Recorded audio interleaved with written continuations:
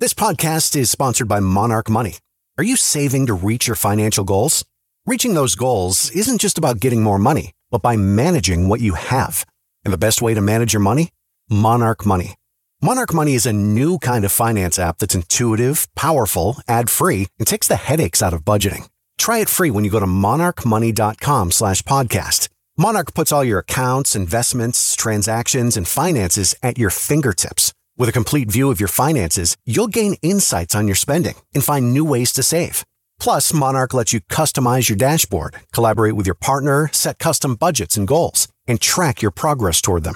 See why Mint users are turning to Monarch Money and loving it, and why the Wall Street Journal named Monarch Money the best budgeting app overall.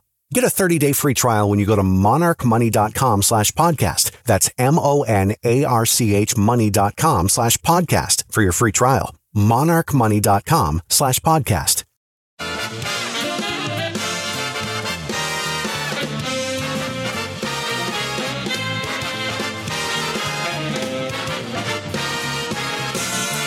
Live from the city that never sleeps. 17 miles from Madison Square Garden, New York City. It's America at Night with Rich Valdez, America's favorite late-night talk program, featuring interesting guests from around the world and calls from across America. And now, here is your host, Rich Valdez. Hi there, good evening, and what's up, America? I am Rich Valdez, Valdez with an S, at Rich Valdez on all of the social media. And we've got a lot in store tonight. We've got a lot of news to discuss. At the bottom of the hour, we're going to talk about the Bud Light controversy. That continues. I think they've lost now almost $7 billion in revenue. We're going to talk about that with country music star John Rich. You've seen him on The Apprentice. He's going to join us at the bottom of the hour. But first, I want to talk about some of the things that are going on right now. It's Monday. Happy Monday. Welcome back. And great weekend. I'll talk about the weekend a little bit later. But I want to talk about what happened today, right? A bunch happened today in New York, which with national implications. We will first start off with a little bit of what happened with the House Judiciary Committee, who did a field hearing. And, you know, Chairman Jim Jordan, who's been on this show plenty of times, he brought the show on the road and conducted a hearing in New York City, which I thought was really beneficial, right?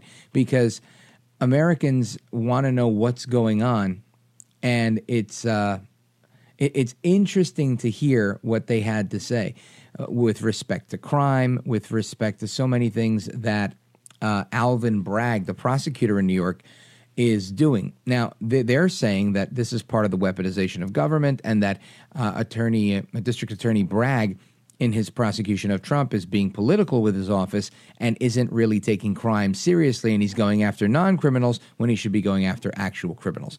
And this is a case that I think is very evident to the public, especially not only the national public, but the New York public as well, because clearly there was a bodega owner some time ago, Jose Alba. We have a clip of him, cut number 6. He was the bodega clerk who, at the time, was robbed. And somebody, comes in, tries to rob this guy, and he defended himself with a knife that he had behind the counter from making sandwiches and whatnot. And instead, and mind you, this person was attacked by a person with a gun and his girlfriend, who was also armed. The prosecutor decided to not charge the woman that attacked him, but instead decided to charge the victim and put him in Rikers Island in the jail, the floating jail in New York City. And this was a really big deal, and it made national headlines. And Mr. Alba was at the field hearing in New York City today. I want you to listen to this. That is when I encountered a true and real threat to my life. After I simply told a woman that she could not have potato chips because her payment was declined. I was face to face with her boyfriend, who seemed ready to kill me. He attacked me violently, threw me around the store. The woman stabbed me herself. I truly believed they were there to kill me. So faced with this, I did what I knew I had to do to save my life. What the law allows me to do to save my life. I stabbed that man in self-defense. But when the police came, even though I was injured myself, I was placed under arrest. I was taken to jail. When I came before the judge, the prosecutor said I was being charged with murder in the second degree. They asked for bail, even though so many people are being let go these days, and I couldn't afford it. So I went to Rikers Island. I was forced into a crowded and unsafe intake cell. Even though I was injured, in jail, I didn't get the medical treatment I should have received. I spent almost a week in Rikers Island before bail was lowered and I could be released. I was forced to endure the harsh conditions on Rikers Island as an innocent man. I still don't know why I was charged with murder. I believe that law enforcement and the DA's office didn't investigate the case fully. They rushed to judgment, and I suffered because of it. Even though the charges were ultimately dropped, they should not have been brought against me to begin with. I am now traumatized from the incident. I am not working because I am terrified for my life that someone in a gang will come after me for revenge. I was injured physically and mentally because of the incident and my unlawful arrest and incarceration. My story is one that should not happen again. I agree. That should never happen again. And again, that's Jose Alba speaking through an interpreter who was recounting his story of being attacked and stabbed while working back in July of 2022, defending himself and being arrested on second-degree murder charges. But he wasn't the only one, right? There were others that appeared today. And it's very sad when you have somebody who's trying to pursue the American dream, open their own business, a small business at that, you know, probably one of the most, if you've ever been to a New York bodega, many of them are little hole-in-the-wall type of places that sell everything, and they use every last inch of space on the walls to peddle their goods and whatnot. And it's just a shame to see that you have a prosecutor in New York City that is willing to turn his back on the people of New York City. And when he gets tough on crime, it's crime that isn't even a crime. Crime that is a federal offense, a misdemeanor offense, and he's trying to upgrade it to a felony offense, and let alone a federal offense that the federal agencies and authorities decided not to pursue because they felt it didn't meet the standard of an actual federal offense. So, I mean, it's, again, this is not me coming to Trump's defense. This is really me trying to juxtapose how badly things are going with the criminal justice system in New York when you've got a prosecutor who's willing to do such a thing. Now, this same prosecutor turned his blind eye to other murders, the killing of a veteran, and his mom was there to let us know how she felt about this stuff. I want to go to another clip. This is her name, the mom's name, excuse me, Madeline Brame. Now, Madeline Brame, her son is a veteran, and I've got two clips of her. This is really, in my opinion, very powerful stuff. If you are a parent, if you're someone that has a heart that's beating in your chest, you're going to hear this, and you're going to feel that, man, nobody should go through what this woman's going through. But listen to Madeline Brame. And as far as the Manhattan District Attorney's Office, if he's receiving 1 penny of federal dollars, you need to pull that funding until he starts doing his damn job and prosecuting crime. I was totally disrespected. Me, my family, my grandchildren, we were treated like garbage. Like garbage. I've sat for 4.5 years and saw mothers walk in and out. We have a mother sitting here right now whose son, 2 sons, one died and the other one is on a colonoscopy bag. This is out of Darcel Clark's jurisdiction. So I'm not the only one. There are hundreds and thousands of us. We don't give a damn about your politics. We don't care. It could be the man from the moon who's running for president. Okay? As long as whoever's in there, it stands for law and order. And it's going to return some civility and sanity to our city. Thank you. Yeah, this is really, again, this is a horrible situation. And this mom Her son was a veteran. He was killed. He was a victim of violent crime in New York, and the prosecutor again didn't do what he needed to do to put the bad person in jail, and it's so upsetting. It really is upsetting to see that the district attorney Alvin Bragg, takes a lackadaisical approach to crime, and here we have. Listen to the stats here. He's downgraded 52% of felonies. 52% of felonies have been downgraded. Then they only have a 50% conviction rate. Most prosecutors have a 90% or higher conviction rate, not Bragg. Now, during Bragg's first year in office, the crime index in New York went up more than 25.5 percentage points. This is one of those things you look at and you say, my goodness, how bad could things be? Now, Madeleine Brame, that mom, she's also chairwoman of the Victims' Rights Reform Council, and she told the committee that after her son, who's a veteran of the war in Afghanistan, Sergeant Hassan Correa, he was killed in 2018.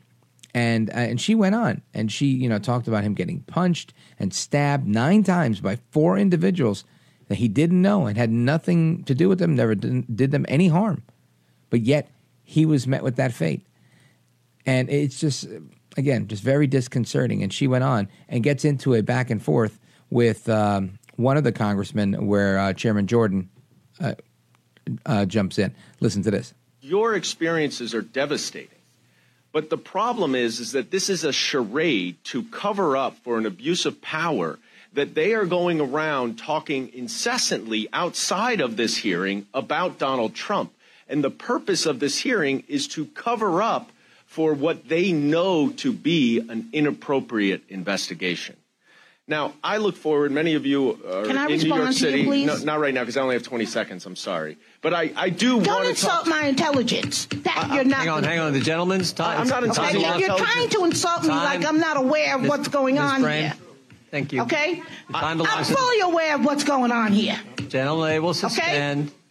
Gentleman gets another 15 seconds. Thank you. That's why I walked away from the plantation of the Democratic Party. Committee will be in order. Ms. Brame, what I was about to say is that as a representative of this city, I look forward to working with you.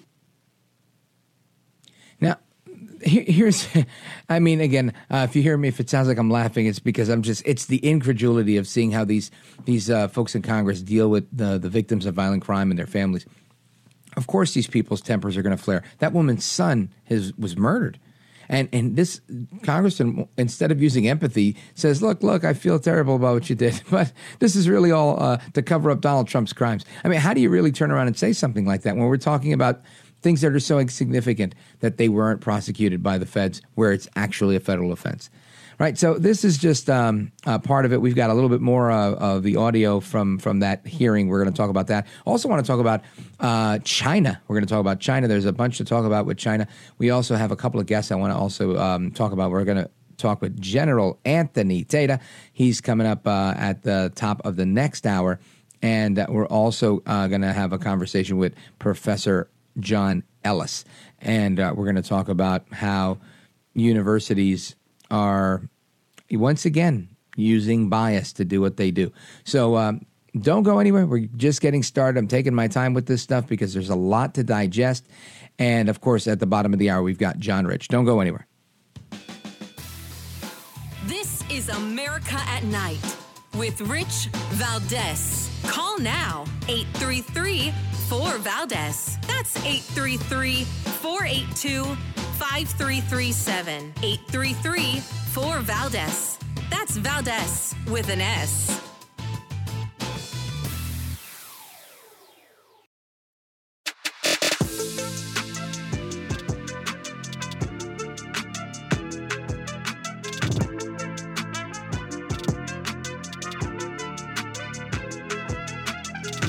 This is America. This is Night. This is Rich Valdez.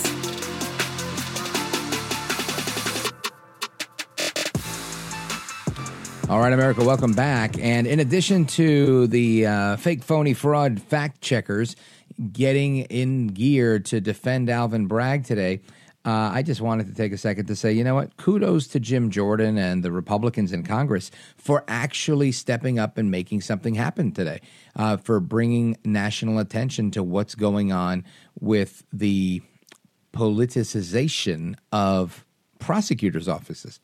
Because it's not just isolated to New York. That just happens to be where they're going after Trump. But these things happen in cities all across America where the pro-crime, progressive politics just seem to pander to criminals, and they don't care about you and me, we the people, the citizenry.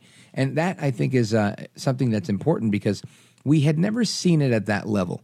You know, I oftentimes talk about this gentleman who runs the restaurant and coffee shop I go to in the mornings, and he's a Cuban immigrant, and he always says, look, I don't agree with your politics and whatever, but he says, I'll say one thing, this country's the best, and it's because of separation of powers. It's because you have a judiciary that hasn't been tainted, a judiciary that is free of politics.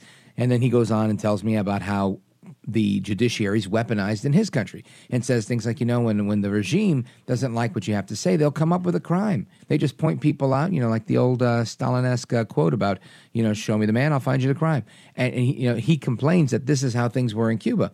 And he says, I know that that's not the case here. You can still hire a lawyer here. You can still show up to court and have your day and win a case in court. And I think he's not getting the concept that that's still true in many parts, but it's untrue in others, especially these places like Philadelphia, like New York City, like Los Angeles, where you have these woke DAs that were funded by these woke organizations, spearheaded by Soros and others that want to see this change. And rather than bring about this change through legislation, they bring it about through fundraising and hiring somebody who will agree to not do their job. Anyway, I wanted to also talk about something going on in New York City, that 2 individuals were arrested for allegedly operating an illegal Chinese police station in New York City. Now, I'm thinking, I remember hearing this story. This story broke in the New York Post, I think in October or November of last year. But today, it was announced by the FBI that the arrests had occurred on these allegations that they helped operate an illegal police station for the government of China in Lower Manhattan. Now, China says its service centers around the world help Chinese nationals with paperwork issues and are run by volunteers. But the United States and other authorities say these are illegal police outposts. Now, for China to make a move like this, and I mean for Biden to make a move on China, and it's got to be something pretty serious. So things are getting, I don't know, out of hand, let's say. You also got Senator Bob Menendez, who's being criminally investigated again and has started a legal defense fund. So it looks like they're coming after Bob yet again. I'm not a huge fan of Bob, but I can tell you that the last time they went after him was because he took exception to a few things that Obama had to say and do with Iran.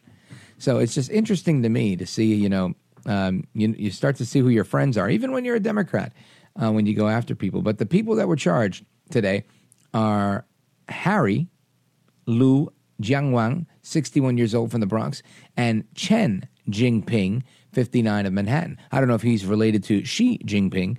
That's unknown at this time. But these guys were arrested earlier today on Monday at their homes in New York City. The defendants worked together to establish the first overseas police station in the United States on behalf of the Fuzhou branch of the Ministry of Public Security, according to the FBI's statement. In addition to the New York complaint, 2 other complaints were filed, one against 34 members of Beijing's Municipal Public Security Bureau, and another against a group of 10 people that includes 8 Chinese government officials.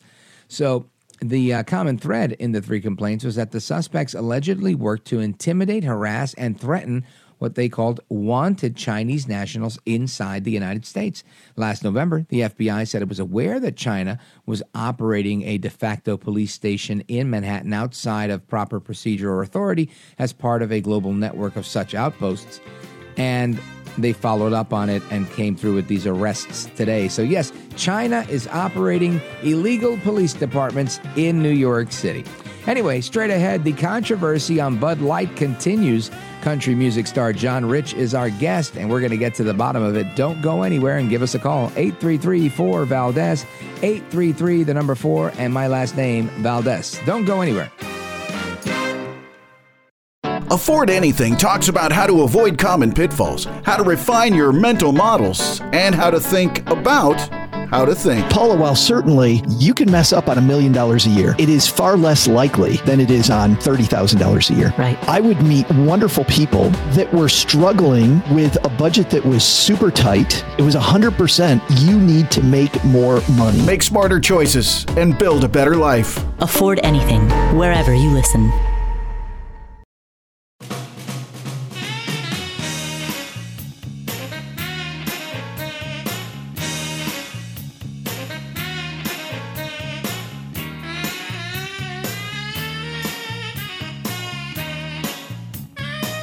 Listen to you, Rich, all the time. America at Night with Rich Valdez.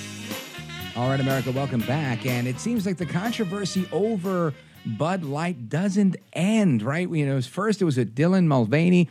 Now we've got Democrats in California thinking they're going to rescue the brand by posing for a picture. Ted Lieu, Adam Schiff, and other California Democrats decided to pose for a Twitter photo with Bud Lights in their hand. I think that might do just about as much, if not more damage, than the photo with Dylan Mulvaney, the transsexual influencer. But I wanted to get a unique take on this from country music superstar John Rich. You've seen him on The Celebrity Apprentice, and he's with us now. John Rich, welcome to the program, sir. Hey, thanks for having me on. Good to be with you. Oh, you bet. So I know your perspective on this is somewhat unique, being that you, in addition to all of your success in country music, you also own a business, and Bud Light is one of your products. Tell us all about it.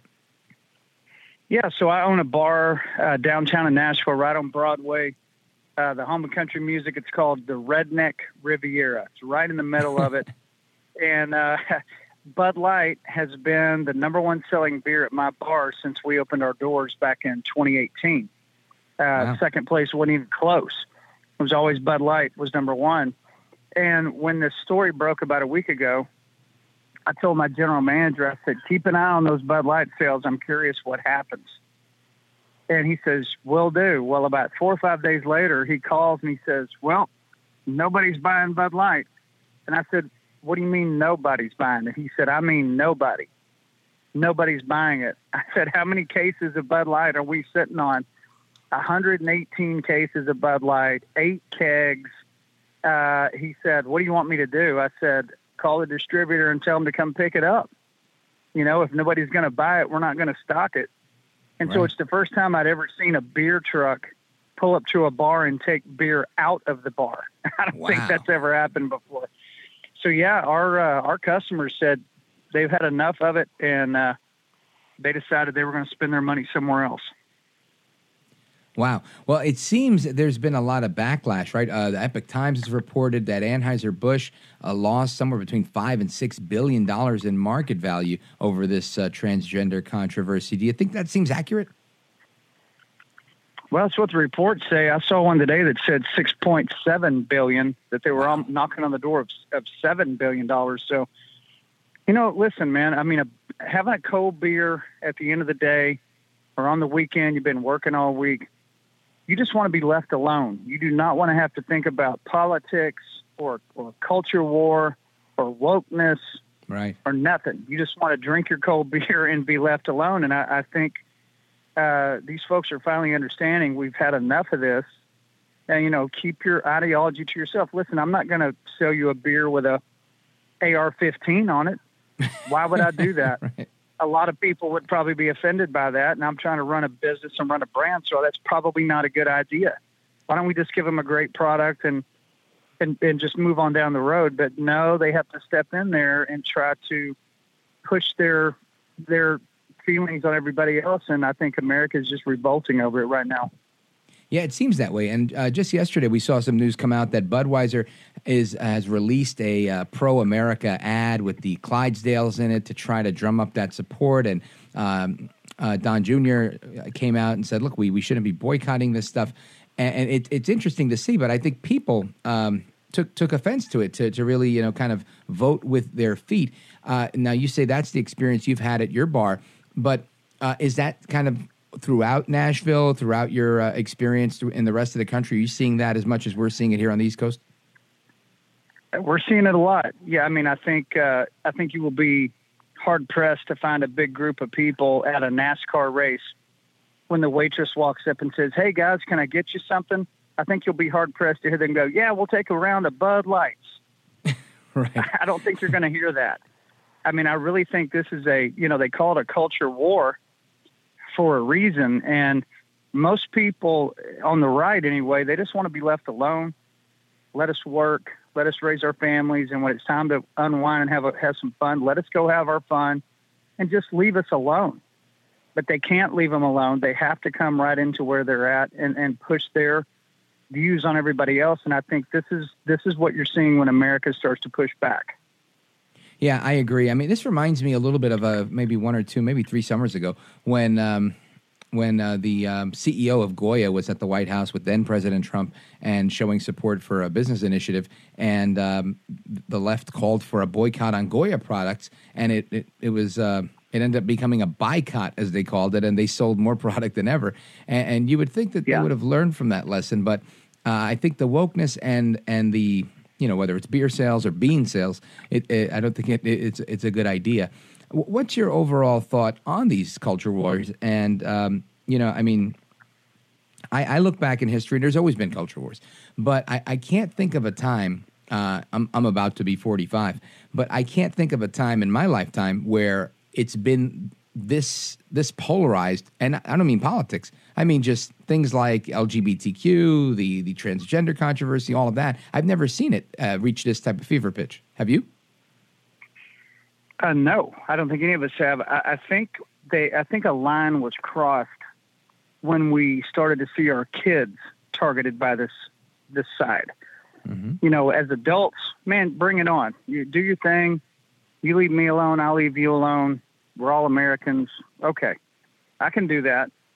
But when you start coming into the classroom with it, when you start targeting the kids on social media and you're targeting them through your ad campaigns and you're targeting them when they go to Disney and on and on and on, then the moms and dads start standing up and going, "Now, hang on a minute. You don't get to step in on our kids." And I think that is when the temperature went way, way up on the other side. And I don't think defensive parents is limited to the right. I think a mom and a dad is a mom and a dad. I think they want to teach their kids how they want to teach their kids. They don't want John Rich teaching their kids. They don't want somebody on TV or social media teaching their kids something against what they stand for. That's not how it's supposed to work. Those are your kids. And so I think when they stepped across that line, you saw the temperature go up and the intensity level go way, way up. I know it did for me. You know where I'm standing right now? I'm in Nashville, standing out at a baseball field, watching my 5th grade son pitch. Nice. In a little league game with a bunch of other 5th graders, and that's what we care about. It's been a long day for me. I'm at the baseball field, and there's nothing I wouldn't do to defend my son. And when I say nothing, I mean literally nothing. And so when we saw them start to attack and move and target our kids, I know, speaking personally, my intensity level went up for sure. And I don't think you're alone with that, John Rich. I think there's a lot of people that feel the same way. And it seems like other beer manufacturers, beer makers are doing the same thing. They've also taken offense to it. Youngling decided to put out a tweet saying they're the oldest brewery in America and they're independently owned and family operated since 1829 because we make good beer. And they put a picture of a big American flag, which got a lot of traction. And it seems to me that just like you said, families are speaking up, people are speaking up. And I, for one, I'm kind of happy that people are standing up for things that they believe in, whether it's voting with their wallet or voting at the ballot box or anything else. And I think it's about time, high time, that Americans do that, because otherwise those that push the woke agenda, and I don't think it's an entire half of the country that's pushing that agenda. I think it's, the fringe on the left, but they seem to have been winning for a while or gaining a lot of hearts and minds and a lot of traction.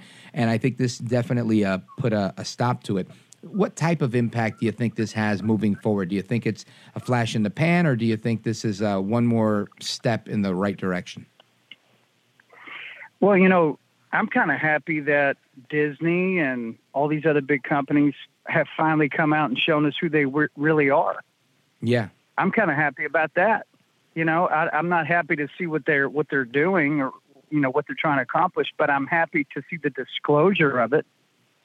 It's nice to now finally understand what I'm dealing with instead of it being hidden behind 15 or 20 layers and you think you see it, but you're not necessarily sure and they're really covert. I mean, they've come right out in the open and it's just an all-out assault. They're not hiding behind anything. They're coming straight at it. And I think that's actually a really good thing because now people can see what they're dealing with. So, what does this lesson teach other big brands, what Bud Light's going through? I don't know. Can they be taught? That's a question. They seem to never learn. And that's not going to be our problem. That's going to be their problem. But you mentioned Yingling, millions of Americans are finding it really difficult to stay loyal to brands that they've used their entire life. Saying I'm a Bud guy or I'm a Coors guy or I'm a Miller guy, that's kind of the same as saying I'm a Chevy guy, I'm a Ford guy, I'm a Dodge guy. Like it's part of your life. It's like you identify with that brand. I drive this, I drink that, And so when their brands disappoint them, they go, well, now what am I going to drive? Or now what am I going to drink? And what they're doing is they're going out and finding other brands. Yingling is a great example. I can tell you Redneck Riviera whiskey, we had to add more data to my website, like triple it, because of the amount of people coming to that website, searching their zip codes on my store locator. I'm in like 11,000 stores. So I'm not huge, but I'm not small. I'm not small either. I'm out there. And people are finding it, and they're starting to put their dollars in other places. And that's the free market, man. That's how it's supposed to work. Amen to that.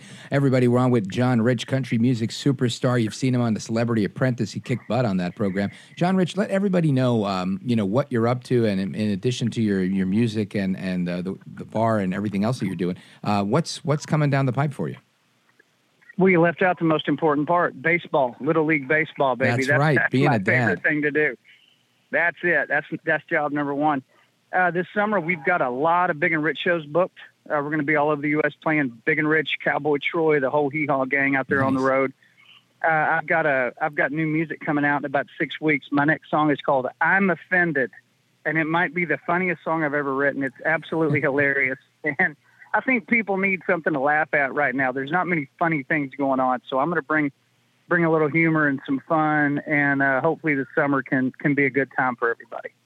All right. And let everybody know how they could follow you and keep up to speed with everything that you're doing.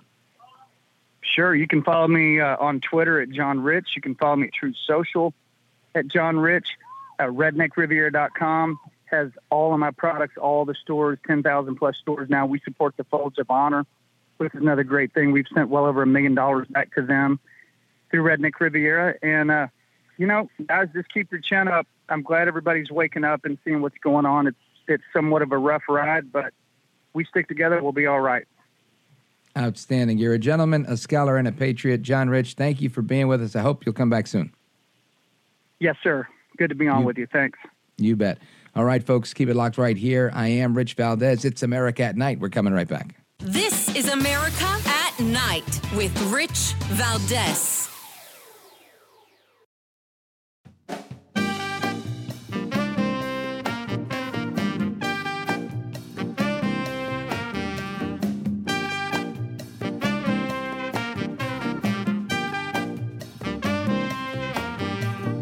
America at Night with Rich Valdez.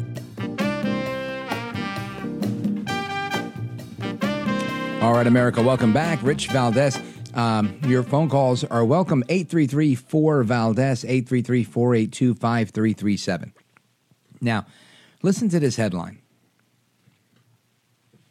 Bill Gates is funding millions to a non-government organization claiming that kids are born sexual and that 10-year-olds should learn about commercial sex work. This sexual education says that they're promoting here that kids under 10 should learn as you grow up, you might be interested in people with diverse gender identities. I can barely get through this stuff. The Bill and Melinda Gates Foundation donates millions of dollars annually to a non-governmental organization which claims that children are born sexual and should learn about commercial sex work under the age of 10 years old. Wow. The International Planned Parenthood Federation, or IPPF, a separate entity from the U.S. nonprofit, has significant influence on global sex education. No kidding. This NGO comprises 120 independent organizations in 146 countries and has received, including their European network, over $80 million from Gates. Other significant donors include the World Health Organization, and I'm pretty sure the other usual suspects as well. But those are the two that are listed in this article here on Fox News. So, isn't that interesting? Listen to this quote. Sexual activity may be part of a different type of relationship, including dating, marriage, or commercial sex work, amongst others. That's the end of the quote. IPPF said about children under 10, and that should be taught, which was first flagged by Nicole Solas from the Independent Women's Forum. That children under 10 should also be told as you grow up, you might start to be interested in people with diverse gender identities, according to their toolkit. The IPPF suggested that in multiple instances, children are born sexual.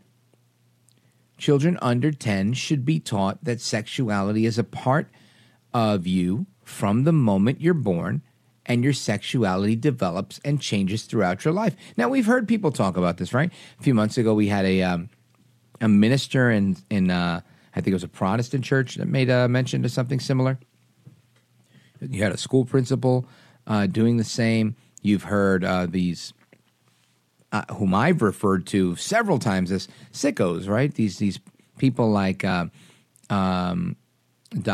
Carlton Gadjasek and the other one, his mentor, Dr. Alfred Kinsey. And those are just the two that I like to pick on. I'm sure there's more weirdos like those guys that are out there saying that people should be involved in intergenerational sex and that the promotion of gender fluidity should be introduced at younger and younger ages. I'm just thinking, at what age was it that they introduced heterosexual relationships to me? I don't think that ever happened in school. I took a health class in the 11th grade, and they basically said, there's a male reproductive system, a female reproductive system, and they taught you those different parts of the body, how they work, yada, yada, yada. That was it. I didn't need anybody to teach me that, that the kid wearing eyeliner and painting his nails, was always hanging out with the other dudes was, a little different than I was. I figured that out all on my own, like everybody who's come before us, right? But yet, here we are with people falling off the deep end here, introducing on a global scale and spending $80 million to tell people that, you might like other people when you grow up. Something just seems a little off about that. Anyway, your calls on that and more straight ahead before we get into our discussion on global affairs. 833-4-VALDEZ, 833-482-5337. This is America at Night with Rich Valdez.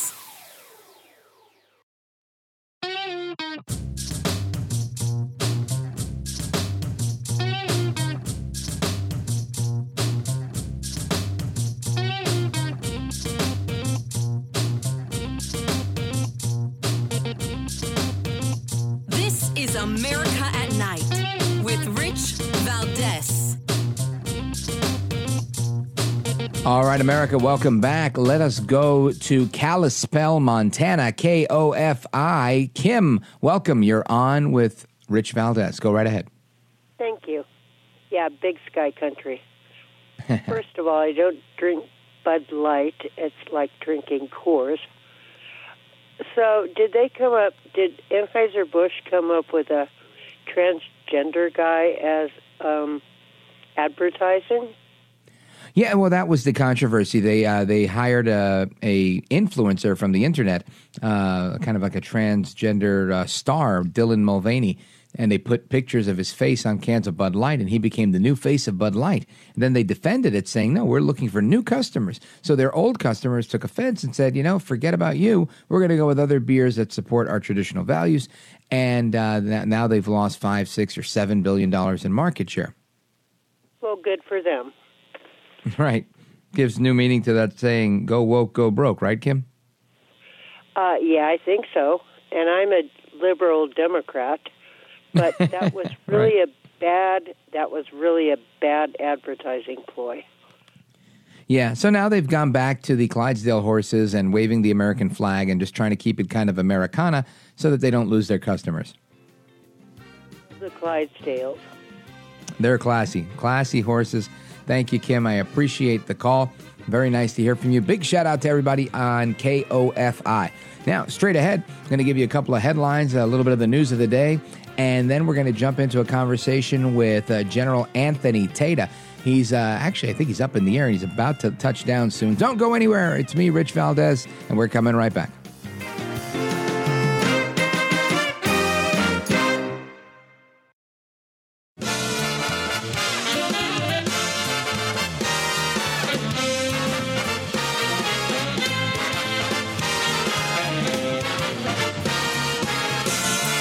Live from the city that never sleeps.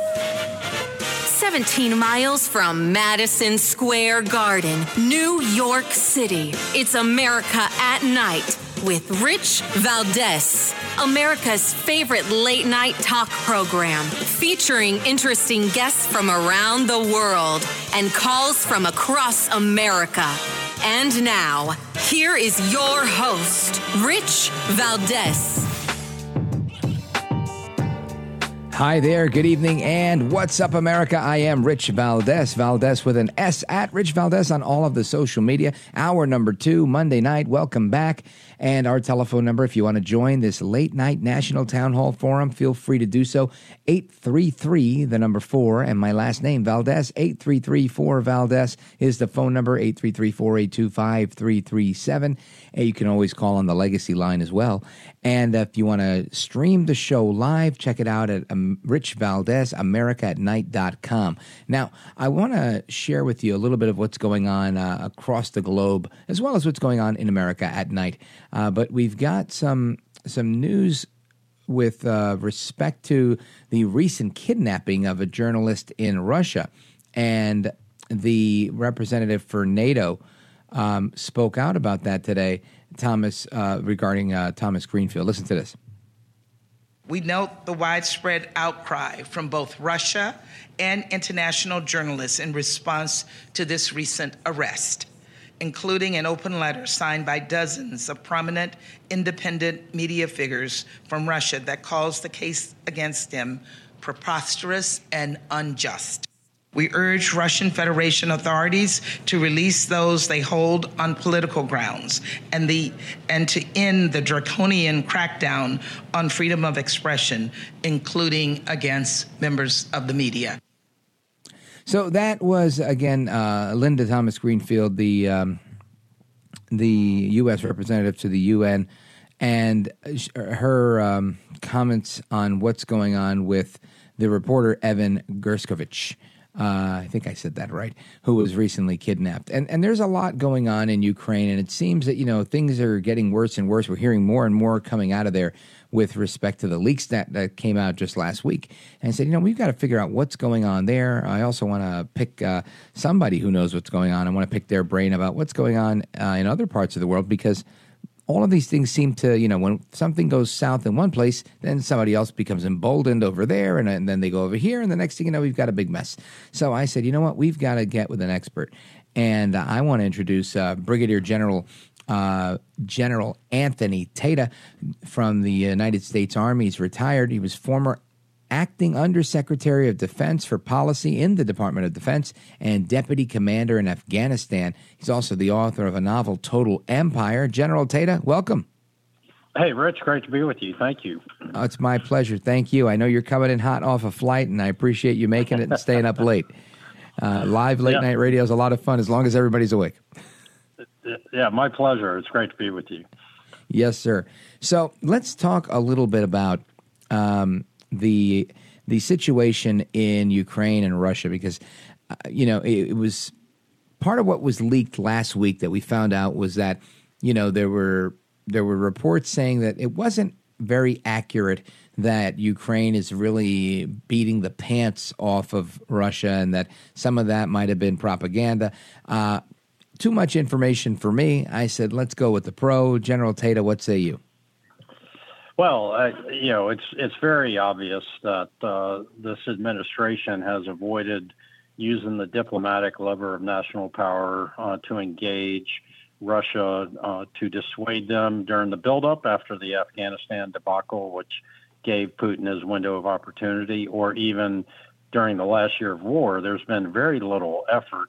And so it's not surprising to me that this administration is leading with the chin of the American soldier, and that we have special forces troops on the ground, A teams do training for foreign internal defense is what it's called, and they do this training, and there's about 100 NATO special ops training, if this briefing is to be believed, training Ukrainian forces in Ukraine, and which there's the balance between national security, protecting their lives, and there's also the veracity of this administration, or lack thereof, with respect to their desire or drive to get us into a showdown with Russia, and their lack of consultation, it appears, with Congress is very concerning.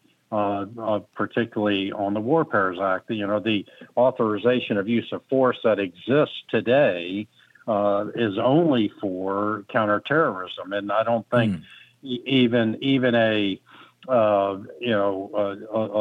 lawyer with low standard of ethics could stretch this to be counterterrorism. This is a conventional war, and this involves. It should involve Congress and the War Powers Act if we're going to put U.S. boots on the ground in Ukraine. And so while I think it's important that we bolster NATO and that we reinforce NATO and that we do all the right information messaging with respect to our alliance and our treaty obligations with NATO, at the same time, Ukraine is not part of NATO, and we do not have an obligation to have boots on the ground in Ukraine, particularly without informing the American people and talking to the elected representatives. This is not a dictatorship, and President Biden does not have the authority to unilaterally put U.S. boots on the ground in Ukraine. Now, of course, White House National Security Council spokesman Admiral John Kirby, he told Fox News that the soldiers that are on the ground there, they're not fighting on the battlefield, that their job is to help monitor the support that Washington is providing to Ukraine, though their presence obviously is not without risk. We've seen Russia routinely attack Kyiv, and I'm thinking, what actually happens if an American soldier gets killed accidentally, on purpose? I don't know, whatever the scenario is, because they're there and they get hit. What happens when a Russian kills an American soldier? Yeah, so I mean that's the tinderbox that is created by having this unauthorized application of U.S. forces inside Ukraine, and it's a policy decision that the president would have to make. Is that a red line that gets across? And if it's not, then what is the red line? If defending life and treasure in Ukraine is not that red line. So it's a catch-22 that the president creates by this unauthorized application of force in Ukraine. So to me, this is something that Congress should be shouting from the rooftop right now, saying, let's have this conversation. If you want to put U.S. troops in Ukraine, you've got to come to us. And this, Kirby, if his lips are moving, he's not telling the truth. And he's the same guy who said that he didn't see any chaos in Afghanistan. So this guy, this guy, is a professional, spin doctor.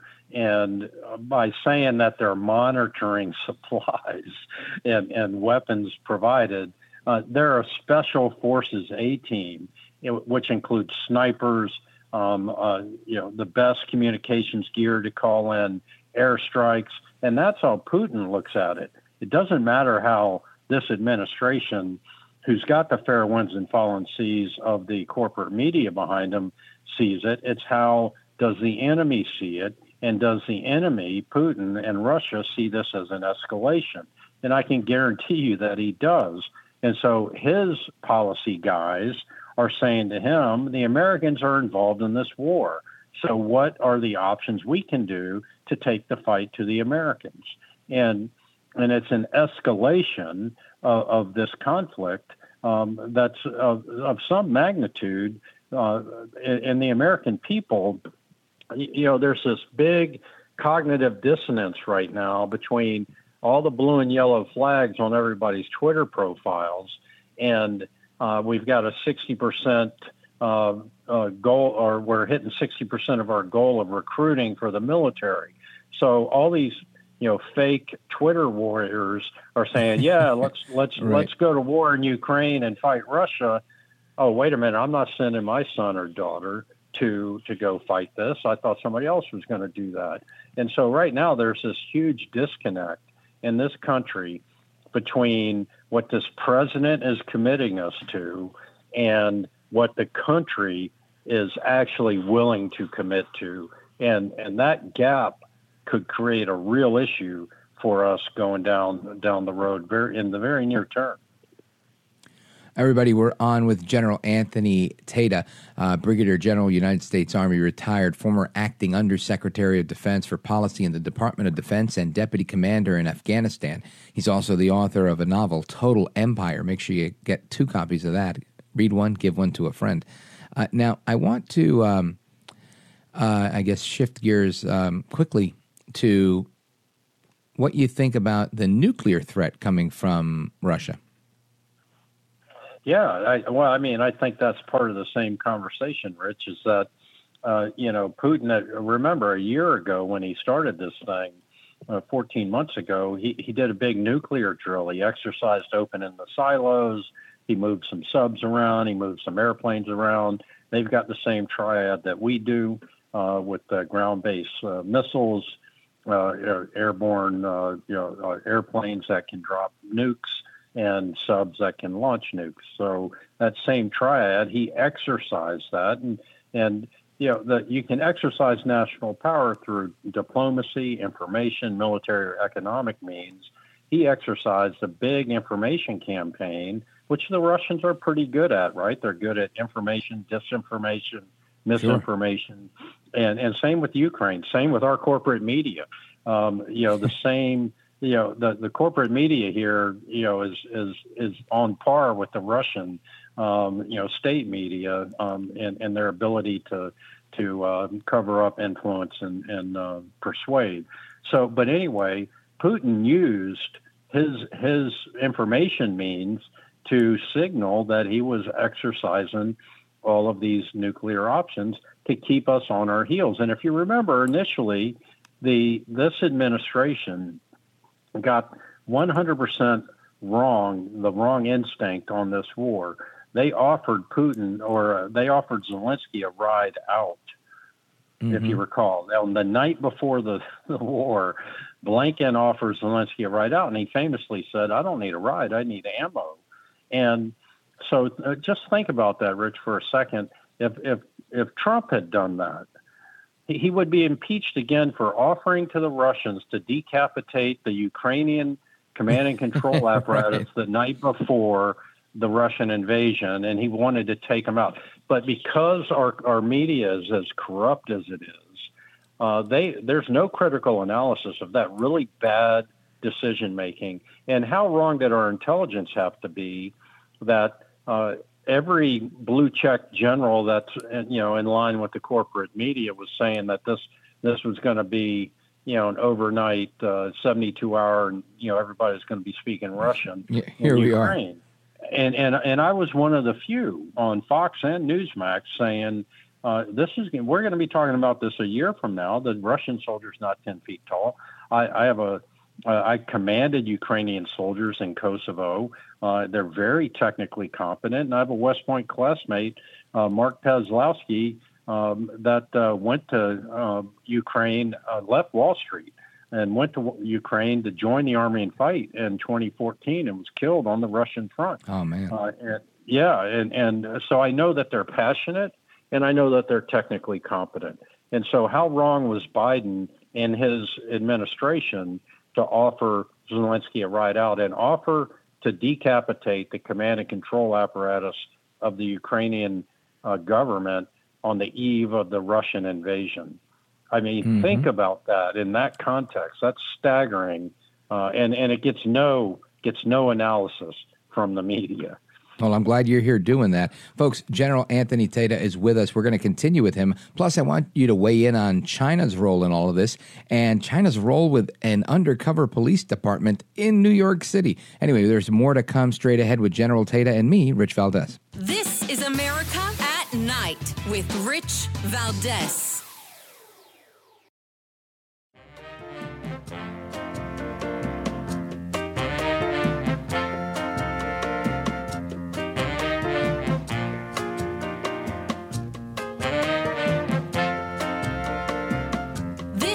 America at Night with Rich Valdez. The two complaints charge more than 30 officers with China's National Police Force, which is called the Ministry of Public Security, or the MPS, and 2 New York City residents with violations of U.S. law.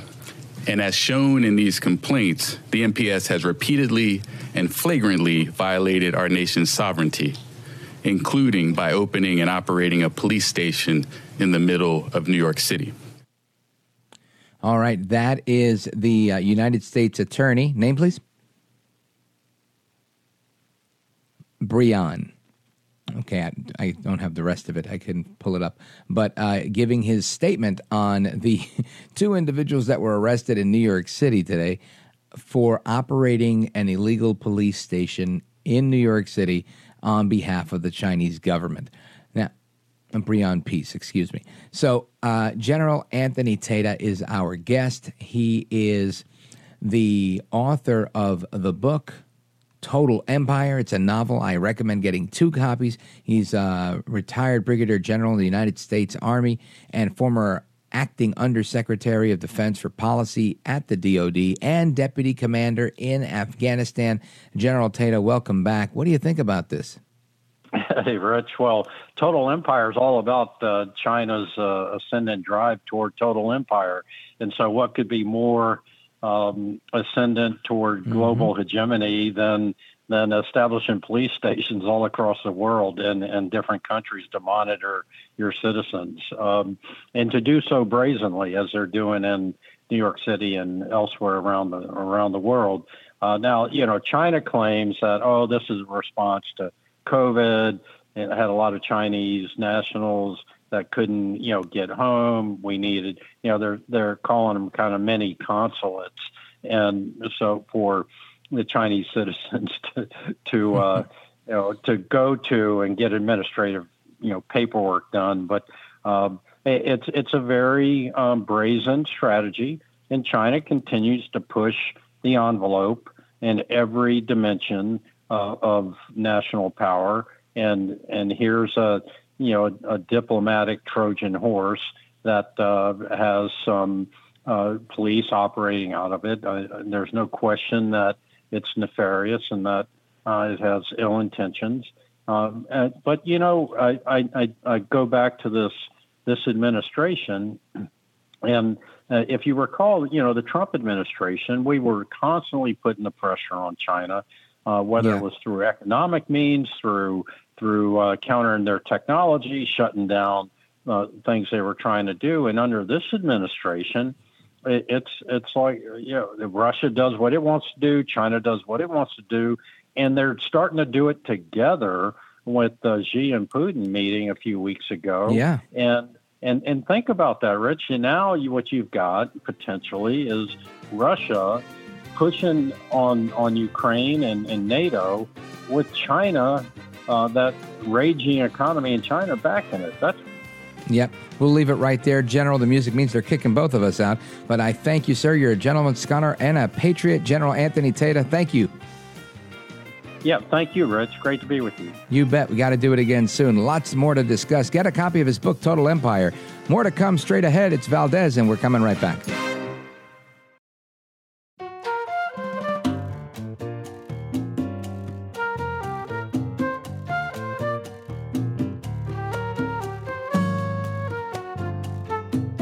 America at Night with Rich Valdez.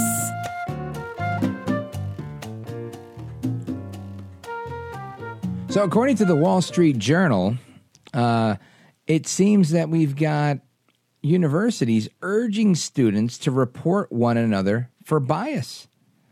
And, it seems reminiscent of East Germany. It's an opinion commentary here in the Wall Street Journal. DEI meets East Germany. U.S. universities urge students to report one another for bias. And anonymous informers have always been a hallmark of totalitarian regimes, according to the article here. Friends, neighbors, even family members are encouraged to inform on those who speak against the regime.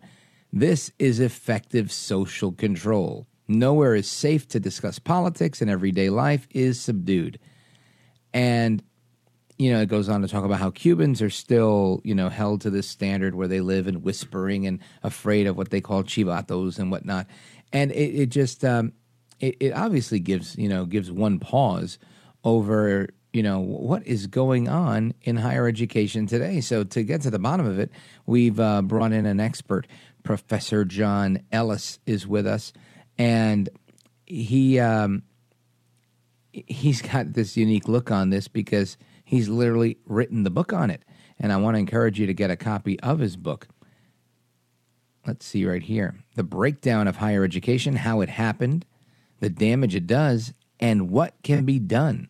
Professor Ellis, welcome. Well, thank you for having me. It's my pleasure. So, let's talk about this. How do you initially react to this article in the Wall Street Journal, this idea that universities are encouraging their students to rat on one another? Well, first of all, I wrote that article.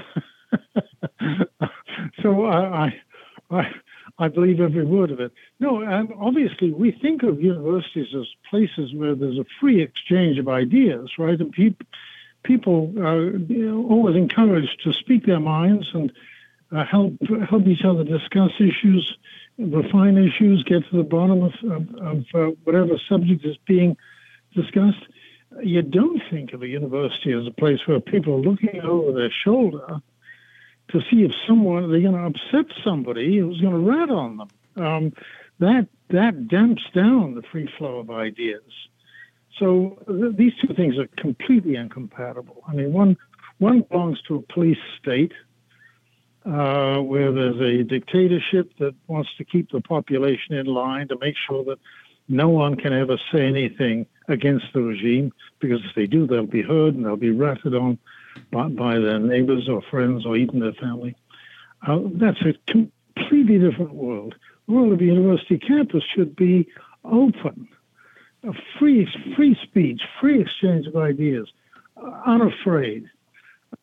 And now the fact that you do have this regime, this totalitarian kind of attitude, where there's, it's obviously a device for making sure there's one attitude and one attitude only, anything else is going to be shut down.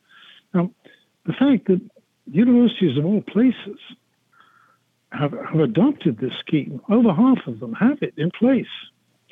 That tells you something about the mess that our educational system is in. And what it tells you is that left political radicals have seized control of the campuses. They are now completely in control, and they run things their way, and they won't brook any kind of dissent. So they now have this scheme in place. And it's not just that they encourage students to rat on each other. They actually provide a form, an official form, that the kids can easily get their hands on and then several pages of details, and the students got to note down who else was there, what was said, who said it, and so on. But they can do it anonymously, so they don't have to take any responsibility for what they say. Well, the problem with anonymous reporting is that basically decent people don't do it. I mean, you and I wouldn't do it because it's cowardly to go after people and not even give your name. So what it really means is that only the worst kind of people will do this kind of stuff. Cowardly people who have grudges against other people, who want to get back at other people, who resent other people. It's a terrible system. All right. And yes, I'm looking at the opinion piece here in the Wall Street Journal. It says it's by Ivan Marinovic and John Ellis. I had only saw the first name, so forgive me there. Folks, our guest is Professor John Ellis, and we're discussing this article he co-authored as well as his book, which I encourage you to take a look at, The Breakdown of Higher Education, How It Happened, the Damage It Does, and What Can Be Done. We're going to continue with Professor Ellis straight ahead. This is America at Night with Rich Valdez.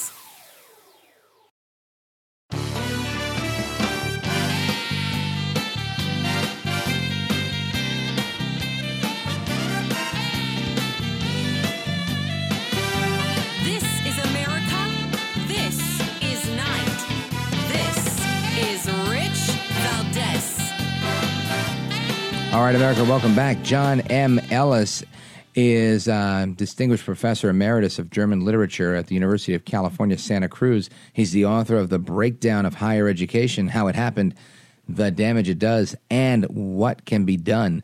I'd like to, the damage it does is very evident, but I'd like to discuss how this started and proposed solution, Professor.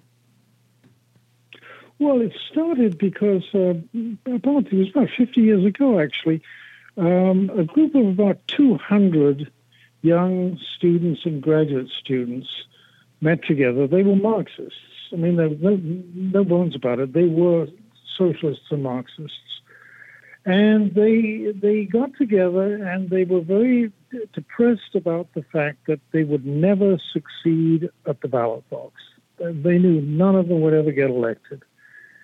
And so they decided that what they would do is try to take control of the universities, because even though they couldn't win at the ballot box, they could take over the universities, they thought. And from a vantage point of controlling the universities, they could control our society. Now, in 1962, I was already teaching on a university campus. When I heard this, did we lose the professor?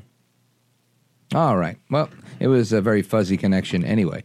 The bottom line, and where I see the professor going with this, is that there's been a takeover of higher education in many ways by those that espouse Marxism, those that believe in this approach, and that they're looking for this global hegemony, and they don't appreciate what once existed, right? And by that I mean heterodoxy, this ideological heterodoxy where people have different and diverse opinions, where people are able to have a free discussion, which is what I try to do here as much as I can.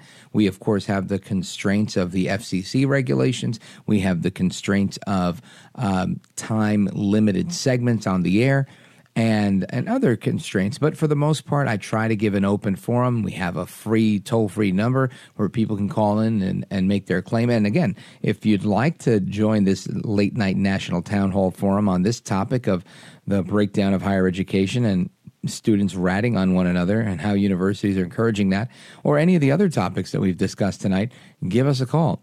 I'd love to get your opinions on the Chinese police department in New York City, on the weaponization of our governmental systems and agencies like the district attorney's office in New York City, and how they've turned a blind eye. And we talked about that at the beginning of the program tonight in hour number one. We also talked about John Rich and his reaction to Bud Light and how it's been selling at his bar. So there's clearly a cultural shift. And, you know, in politics, they say grassroots, and in politics, they also say AstroTurf.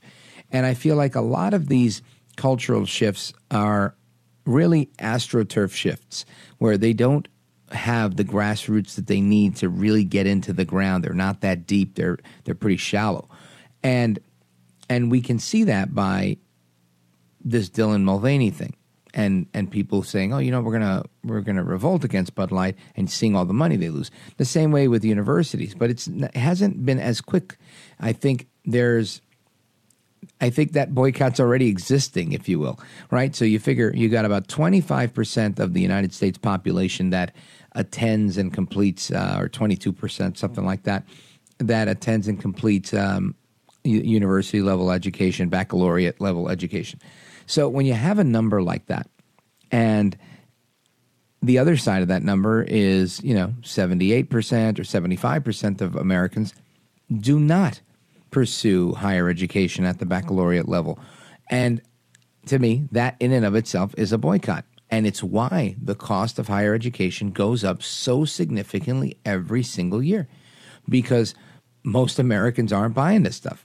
Just like right now, most Americans aren't buying Bud Light. So I think that boycott's been going on for a long time. And what we do is we vocalize the minority and make it seem like, you know, everybody everywhere has a degree. But isn't it interesting how most Americans don't? Most Americans didn't go to college. And we're talking about the tune of 3/4 of the country. So it's interesting to me to see how that is going to change, because I believe we're reaching what they call the point of diminishing returns, where people are saying, wow, I'm going to spend $48,000, $50,000, $60,000 a year on tuition. And that's, I don't know, $250,000, $500,000 when I'm done with school. And will I actually be able to make that back? Will there actually be a return on that investment or not? And I think when you have this encouragement from people saying, you know what, we've got to figure out how we actually have a dissenting opinion on something, because I can't dissent publicly because somebody will be an informant, a rat, you know, the bias police, and they'll come after me. And this clearly isn't what's healthy on a university campus. So what we once had was a very robust system of higher education in the United States, and what we have now is, I think, a very biased one. Anyway, your calls and more straight ahead on that topic and more. 833-4-VALDEZ, 833-482-5337. This is America at Night with Rich Valdez. Call now, 833-4-VALDEZ. That's 833-482-5337. 833-4-VALDEZ. That's Valdez with an S.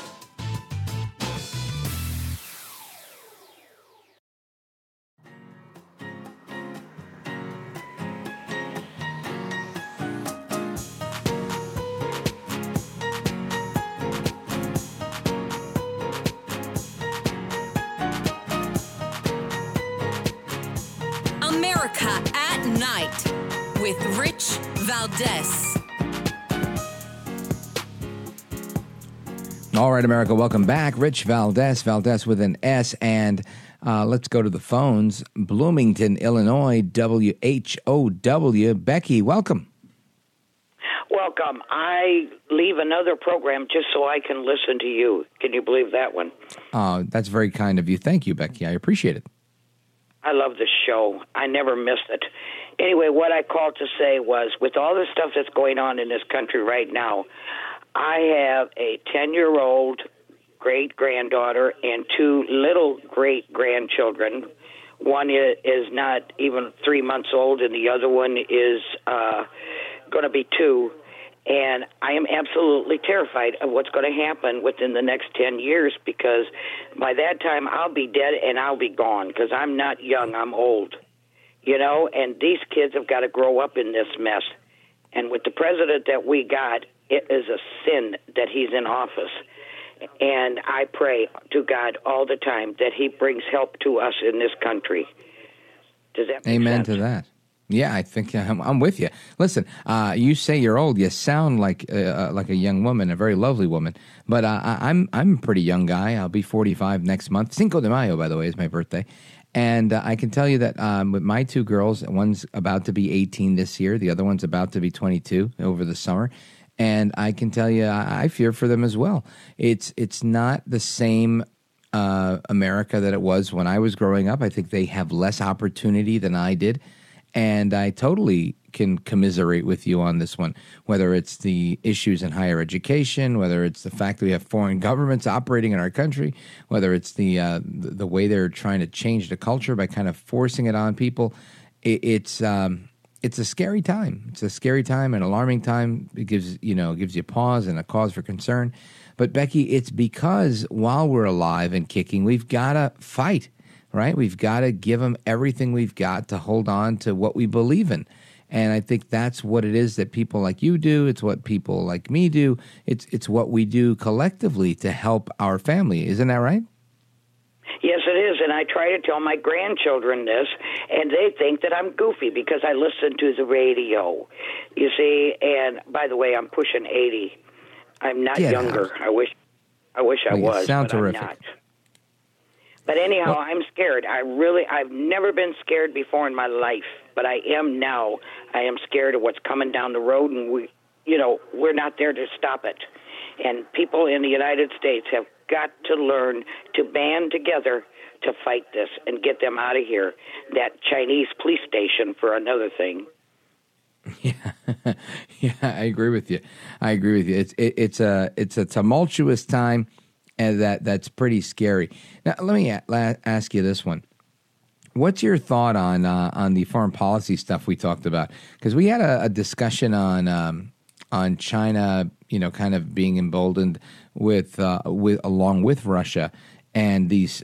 Now we know there may be or that there are U.S. troops on the ground in Ukraine, even though the administration says they're not part of the actual conflict. But what type of danger do you think that poses? Because I feel like it puts us at risk of like an all-out war between us and them. What say you?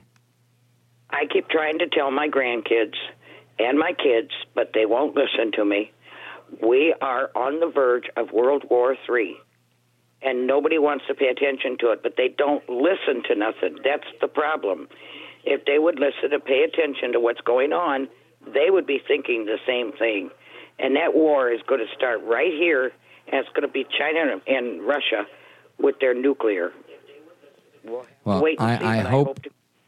Yeah, I hope that's not the case. I hope you're wrong, but there's definitely potential for it, Becky. Well, I do want to thank you for your kind words about the show. I appreciate you listening. I wish you Godspeed with your family and with your grandkids. And I want to encourage you to call back anytime because we love Bloomington, Illinois, and WHOW, Becky. Rich, by the way, the radio station I'm listening to comes out of Clinton, Illinois. Oh, okay, great. Well, big shout out to them, too, everybody in Clinton. Always a pleasure. Always a pleasure. Anyway, that's Becky in Bloomington, or Clinton, if we will. Anyway, straight ahead, we're going to get into our Open Phone America, where we get to hear your commentary on what's going on and everything that's going on in America at night and everything that we talked about tonight and any topic, quite frankly. 833-4-VALDEZ is the phone number, 833, the number 4, and my last name. You can also chime in online at Rich Valdez with an S at the end on all of the social media sites. And you could listen to the show. Let's say you're on the road or you want to share it with a friend or anything like that. Go to richvaldezamericaatnight.com where you can listen to the show, stream it, listen to old episodes. You could even click the podcast link and subscribe to the podcast. Absolutely free. You get notifications whenever there's a brand new episode, and you could listen to it anytime you want on demand. So that's that one. I also wanted to give a big shout out to my daughter, my big girl, Jade. Jada is her full name. Jada was, she is a fashion designer, and she is in her like third going on fourth year of college and studying fashion design, and presented a recycled denim patchwork outfit that was inspired by her Taekwondo gi, the uniform for Taekwondo. And it was a really interesting piece, and it was on the runway show called Fashion Speaks at Liberty University this weekend. So a big shout out to everybody there, and to her in particular for doing a great job putting that together. So Daddy loves you, Jade. Very proud of you. Anyway, we're going to continue our conversations with you all in America, across the country. Doesn't matter where, just give us a call. 833-4-VALDEZ, 833, 4-VALDES. I am Rich Valdez, and America at Night continues right after this.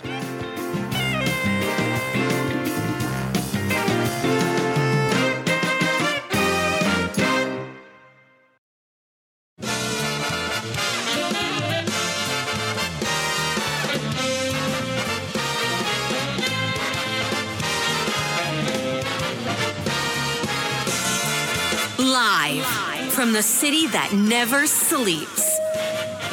17 miles from Madison Square Garden, New York City. It's America at Night with Rich Valdez. America's favorite late night talk program, featuring interesting guests from around the world and calls from across America. And now, here is your host, Rich Valdez.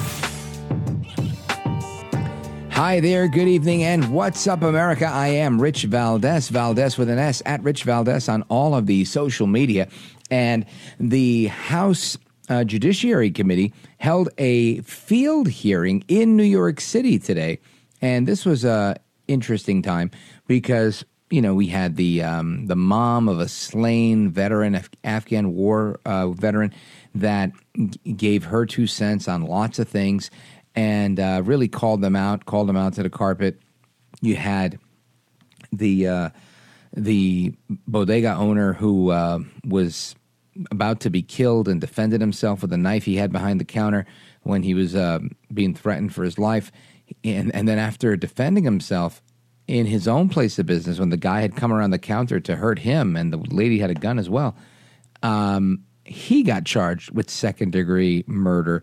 And the lady was let go. It just amazes me how things happen. Of course, we've had a conversation as well with General Anthony Tata. We talked to John Rich, country music superstar, about the ongoing Bud Light fiasco and how people are continuing to maintain their boycott, despite calls from folks like Donald Trump Jr. saying, look, we're not here to boycott anything. Didn't matter. I don't think anybody really... people have taken offense to what they said and what they said and what they did by contracting with Dylan Mulvaney, the trans superstar that's on TikTok and all of the other social media. And, of course, we had our discussions on international affairs with General Anthony Tata and, of course, with Professor Ellis, whose call wasn't very successful. I don't know what happened there, but a very good conversation while it lasted. So on wokeism on college campuses and, you know, what is going on in America today. So we're going to discuss those topics as well as anything you want to bring to the table. The telephone number is 833-4-VALDEZ, 833-482-5337. Now, Pete Buttigieg, he is the Secretary of Transportation. He's never met anything that wasn't racist, right? Back in the days, they said you were a McCarthyite and you suffered from McCarthyism if you believed in the Red Scare and there wasn't a Bush where there wasn't a communist hiding behind it, right? And this is Pete Buttigieg with racism and inequality.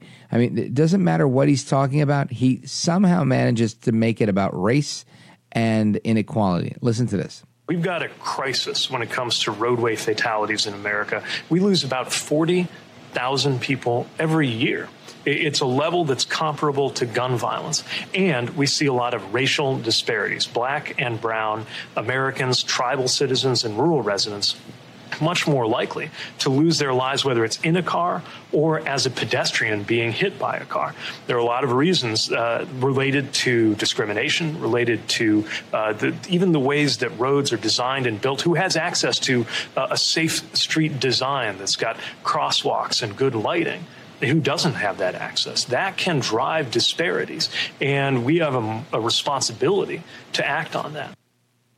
So there you go. If you live in a rural part of the country, if you are in a rural area, well, then you and the black folks, the brown folks, we're all at a disadvantage because we may not have crosswalks. Apparently, I have to check my neighborhood out again. I thought I had crosswalks, but just in case, you may not have them. I don't know. Listen, sometimes I hear these clips and I think, that's just a stretch. But this is just beyond the pale, right? Buttigieg is out of his league, number one, and number two, out of his mind. If he thinks that traffic fatalities are racist, they're not. And that's crazy. He starts the sentence talking about 40,000 people a year dying in fatalities and ends it on, we have a responsibility to act on disparities because safe street designs and crosswalks and good lighting are what really matters here. And I'm not saying that those things don't matter, but I am saying, come on, really? Really? Because you live in a rural area or because of the color of your skin, voila, we're going to have these disparities. Listen, I'm not buying it. If you want to change my mind, go right ahead. 833-4-VALDEZ. Let's go to the phones. We have a lot of people waiting online to get in. We've got calls from Georgia. We've got calls from New Hampshire, South Carolina, Massachusetts, Michigan, Oregon, and so many more. Let's see. Where do we go? Let's see who's been on hold the longest here. Let's go to... Who is that? That's Michael in Pendleton, Oregon. KUMA. Go right ahead. Hey, Rich. Great talking to you again. Great show. Thank you, sir. And yes, I thought I'd call in a little bit earlier. I kind of got in the tail end on Friday, and so didn't give you guys enough time. Getting in early, Michael, is a great idea. Yes. I enjoy your show so much, Rich. You are my favorite show. I got a couple others. One I had mentioned before, Billy Cunningham, was great. Oh, the great American Bill Cunningham? I love Billy Cunningham. I know Billy Cunningham. I've worked with him several times when I was a producer on the Mark Levin Show. And we actually, both of us, rotated as guest host when Mark was absent. And I can tell you, I love listening to Bill Cunningham. He used to have a TV show in New York, by the way. Yes. And like I said, I have a heart for New York City with my mom being from there. I have many relatives there. I still love the city. It's very sad to see, the situation there now. And coming in as a visitor, I realize you have to be careful. But my cousins would meet me at the airport. They would be with me all the time and keep me out of bad areas and stuff. And, give me a bit of a tour, to the places I could see. My dad, when he visited there, when he was going out with my mom, they visited the Empire State Building, Statue of Liberty. He saw Yankee games at Yankee Stadium. And there's so much to see and do. I don't want to cut you off, but we're going to run out of time. Talk to me about Ukraine. Oh, yes. I'm sorry about that, Rich. My girlfriend is in Ukraine. We met about 3 years ago before the war started. And I've been very concerned. You had a wonderful guest with General Tata, and you have outstanding guests. And so, and I don't wish any harm to the Russian people or Ukrainian people. I want to see a peaceful settlement there as soon as that's possible. But, of course, I'm very concerned for my girlfriend, her safety. What I'm hoping to do is go over and visit her, Rich, by the end of the summer or maybe early fall. I'm saving up as much money as I can between now and then. And we would meet in Warsaw in Poland, and she can come over and visit me there. But, I'm very concerned about her safety and then about the very serious leak of our country's information. And if this is accurate, about us having advisors over there, like you said, Rich, how does Putin look at that? Right, exactly. And, Michael, that's ultimately what it all boils down to for me is how is Putin seeing these things? Obviously, he sees it all as weakness, and he's responding to it. You can see so many global leaders stepping in and saying, oh, if you're going to take a back seat to this, well, then we're going to make a move. And this is the reality of life in everything. If, there's an old saying in Spanish my dad always used to tell me, and he used to tell me, el que no cuida su tienda, se lo atienda otra, right? So somebody else will attend to your bodega, your shop, if you don't take care of it. And that holds true with your wife, with your kids, with your country, with everything. You've got to show them that you're on top of your game. And Biden doesn't do that. So you were talking about your girlfriend in Ukraine and your concern for her being there. Now, if you weren't showing that concern, guess what? She's going to say, well, why is Michael not concerned about my safety? And this is a problem, right? And giving somebody else an opportunity to say, hey, if your boyfriend doesn't care, I'll care. But this is why we have to do our job. This is why you got to go there and visit her. This is why Biden has to step up his game. This is why we have to do what we have to do as Americans, because without that, we're messed up. Anyway, I thank you for the call, Michael. And Ukraine, beautiful women in Ukraine and all over Eastern Europe, actually. I used to have a girlfriend from Kazakhstan for a little while. And beautiful women, beautiful part of the world as well. Anyway, I appreciate the call from Pendleton, Oregon, KUMA. Michael, always a pleasure to speak with you, and thanks for your kind words. More from you all across America. 833-4-VALDEZ is the number. We'll be right back. This is America at Night with Rich Valdez. Call now, 833-4-VALDEZ. That's 833-482-5337. 833-4-VALDEZ. That's Valdez with an S.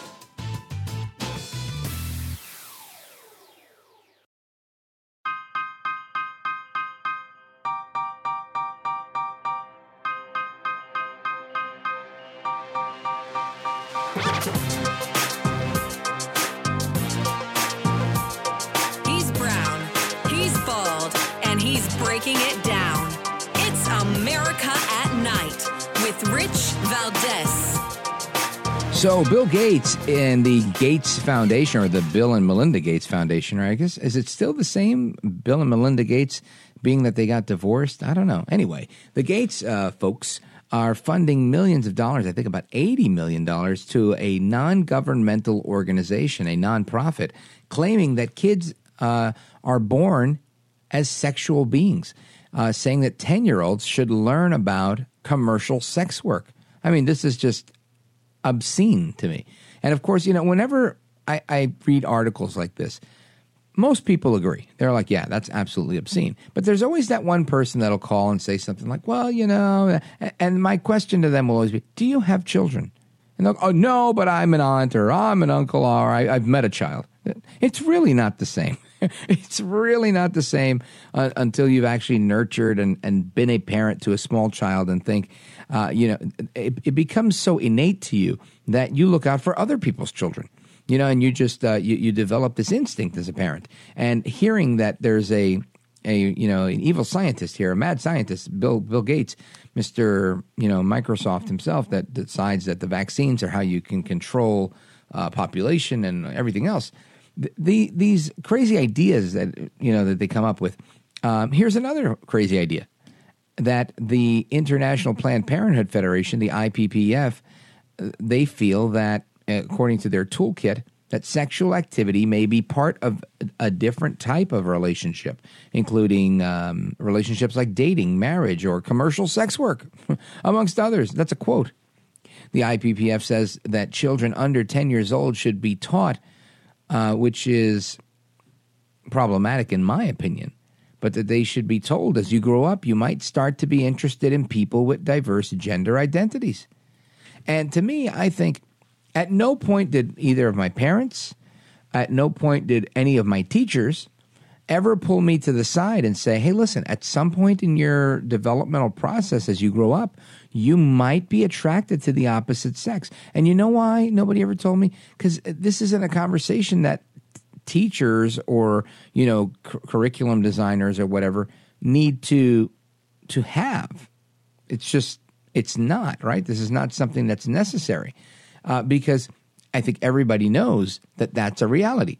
You just look around, you see life, and you realize that there are people that live life differently than you, that act differently than you, behave differently than you. You know, maybe you go into a bar and you go, wow, there's no women in here. This is different than the bar I go to, right? That you notice these differences, and they may be subtle, and depending on the part of town you're in, they may be less subtle. But my point is, who needs all that to be pointed out? And why are we promoting commercial sex work to kids under the age of 10? I don't know. Let me know if you have a clue on this one, because I'm lost on that one. 833-482-5337. Let's go to Michigan, KDKA Online. Check in with Kim. Hey, Kim, you're on with Rich Valdez. Welcome. Hi, Rich. Thank you. This Bill Gates stuff about letting little kids under 10 be encouraged to understand that there are sex workers out there. I think the ones on the other side, I think they're just pushing the envelope and pushing it because they know there's a limited amount of time. And I think when I'll give you an example. I just heard on one of my shows today that Biden and his nut job administration are planning on giving Medicaid to at least 5 million illegals that they've let come across the border in the last 2 years. Medicaid. And now they're talking, I just got Medicare about 6 months ago. I qualified for 65 and stuff. Congratulations. And, now they're saying, thank you. I didn't have insurance before that. They're saying Medicare is going to go broke in a couple of years. And they're saying that Social Security, in about 8 or 10 years, they'll have to cut the benefits by 25%. I think that when people that haven't been bothered by a lot of this nutty whack job, wackadoodle, bizarro world stuff, I think when it starts, it affects them on the side that their bread is buttered on, and they notice, oh, my Social Security check this month is 25% less. Oh, Medicare is going to shut down, in a year. They're saying that when these people that haven't been bothered by a lot of this, and another thing. Yeah. When it bites them in the butt, that's when they realize it. Now, I just wanted to circle back quickly. You mentioned something about Bill Gates. What was your bottom line on that one? I think he's a nut job on the other side, just like a lot of them. They're out in some wacko world, and I mean, kids at 10 are still thinking they're Santa Claus and the Easter Bunny, I think. I don't have kids, and he wants them to learn about sex jobs, sex worker jobs. Yeah, it's absolutely insane, in my opinion, Kim.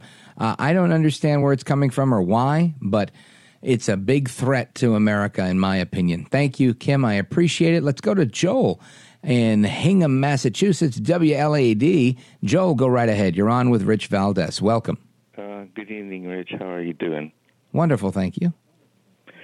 2 points I'd like to make. First of all, the greatest threat to America is Donald Trump. Why would you say that? Do you remember people saying, hang Mike Pence? I remember that. Do you know why? But it wasn't Trump that said it. No. Why were they saying hang Mike Pence? Because they wanted to hang Mike Pence. Why? That's their prerogative. No, they're saying hang Mike Pence because he went against Trump. And right, what does that have to do with Trump? Office. He didn't do what Trump wanted him to do, which was over. But that has nothing to do with Trump. That has to do with these psychotic, crazy people. What? Just because those people chose to do something stupid doesn't mean that that's Trump's fault. I didn't say it was Trump's fault. You just said he was the biggest threat to America, and you still haven't backed it up. I just did. Is it not true that Trump wanted Pence to overturn the election results? It's true that Trump told Pence to reject states that were in dispute during the electoral count. I don't see how that equates to a threat to America, Joel. No, that's not right. I know it's not what you're saying, but that's exactly what happened. Well, anyway, the music means we've got to go. Next time, try to get straight to the point. More to come straight ahead. I am Rich Valdez. Give me a call, 833-482-5337. We'll be right back.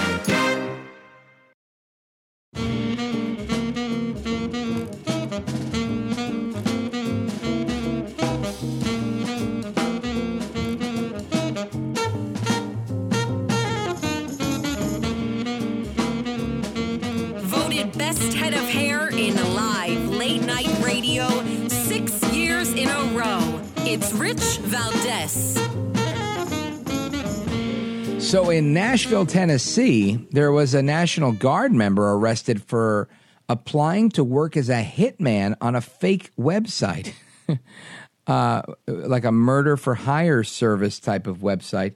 And the website is called rentahitman.com. It was originally created in 2005 to advertise a cybersecurity startup company, but the company never took off, and the next decade they reportedly received many inquiries about murder for hire services.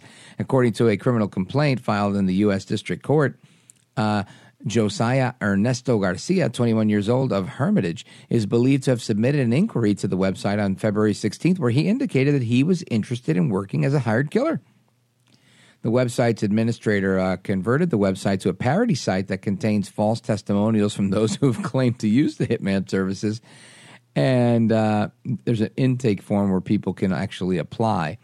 And, you know, one of the funny things it says is, I caught my husband cheating with the babysitter and our relationship was terminated. After a free public relations consultation, I'm single again and I'm looking to mingle.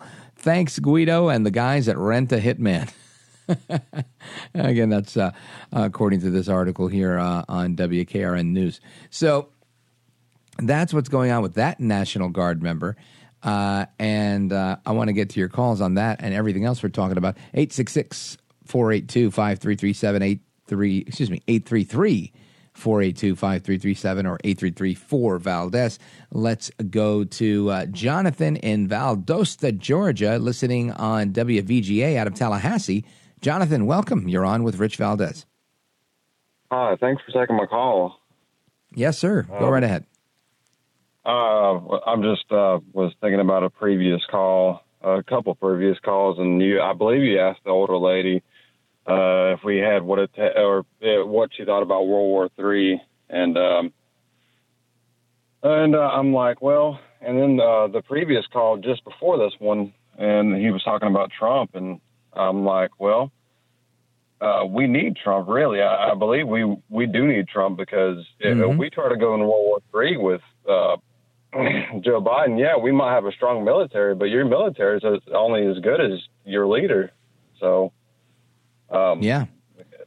And the military is strong, but I read an article recently where, and we discussed this on the air, where the Air Force is right now loosening their applicants' body fat requirements in order to increase recruitment. And if we're going to lose, members of the National Guard because they're signing up to be hired hitmen, we're going to be in pretty bad shape, Jonathan.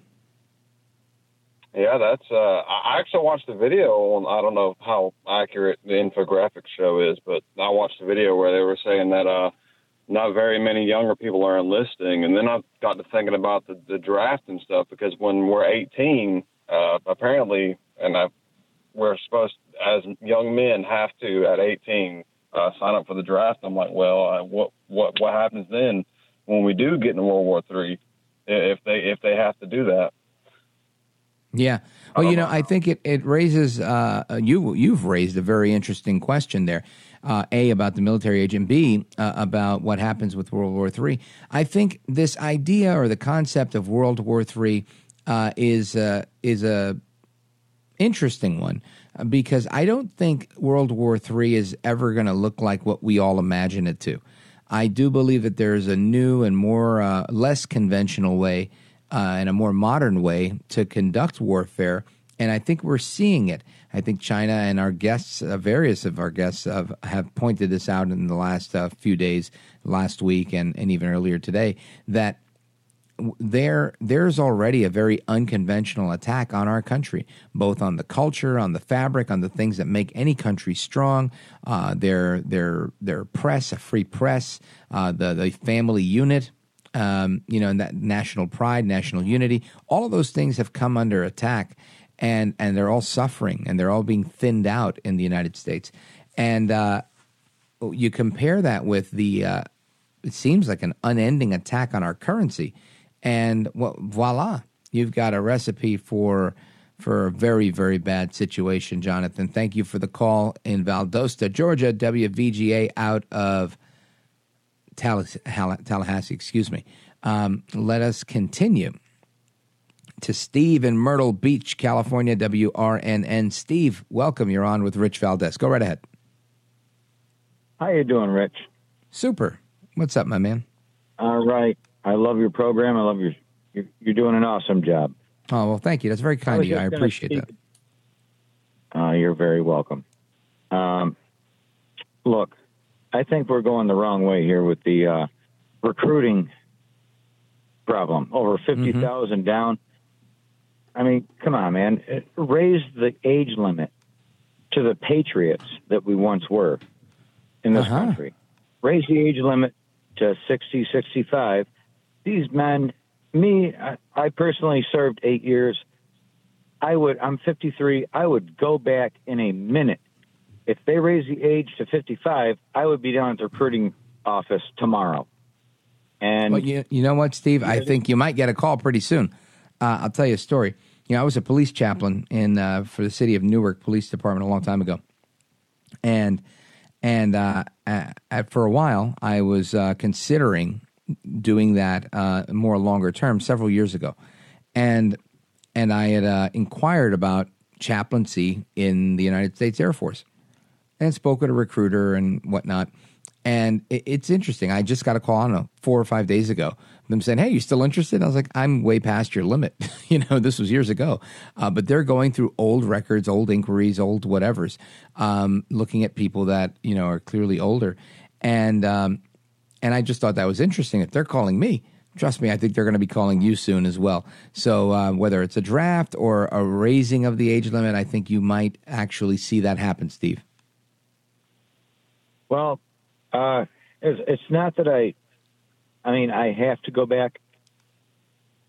I have to do it for my country. And there's a lot of my friends and family that are more than capable and willing to go back. And we're already seasoned. We've already been war seasoned.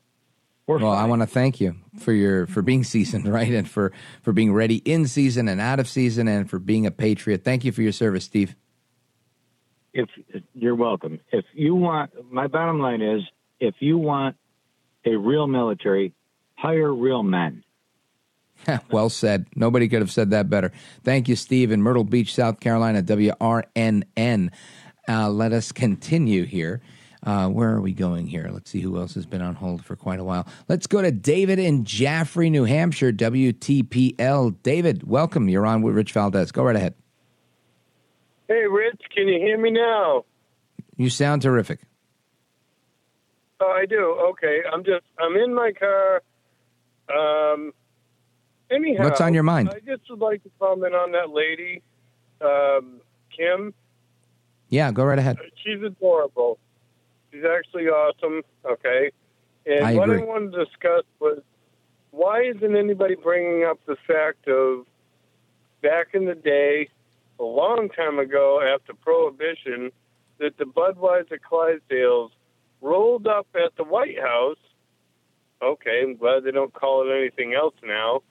And they delivered beer to the White House with the Clydesdales on April 7th. That's my birthday. I just turned the ripe old age of 57. Happy birthday.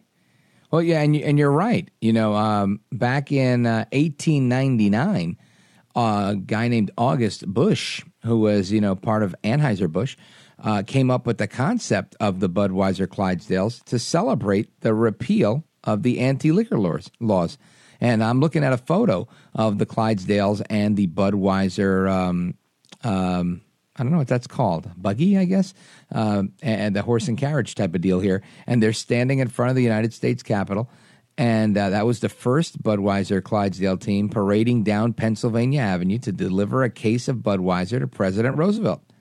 So, yeah, they've continued the tradition ever since. But you are right, David, in Jaffrey, New Hampshire, that's exactly how they got their first gig. Oh, God. All right. You know what? I love your show. I listen to you every night. I'm actually sitting in my Toyota Corolla. Ha, ha, ha. All right. But I am drinking a Budweiser beer, and I'm no lesbian.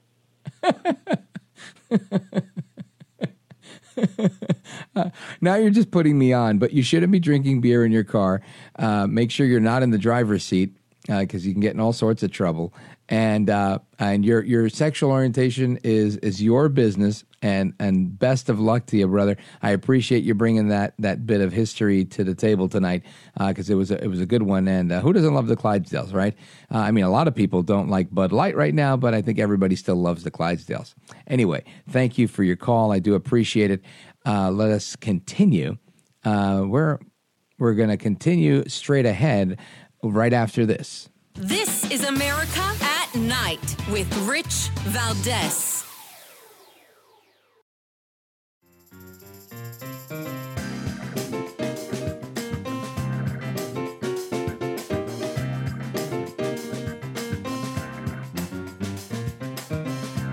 This is America at Night with Rich Valdez.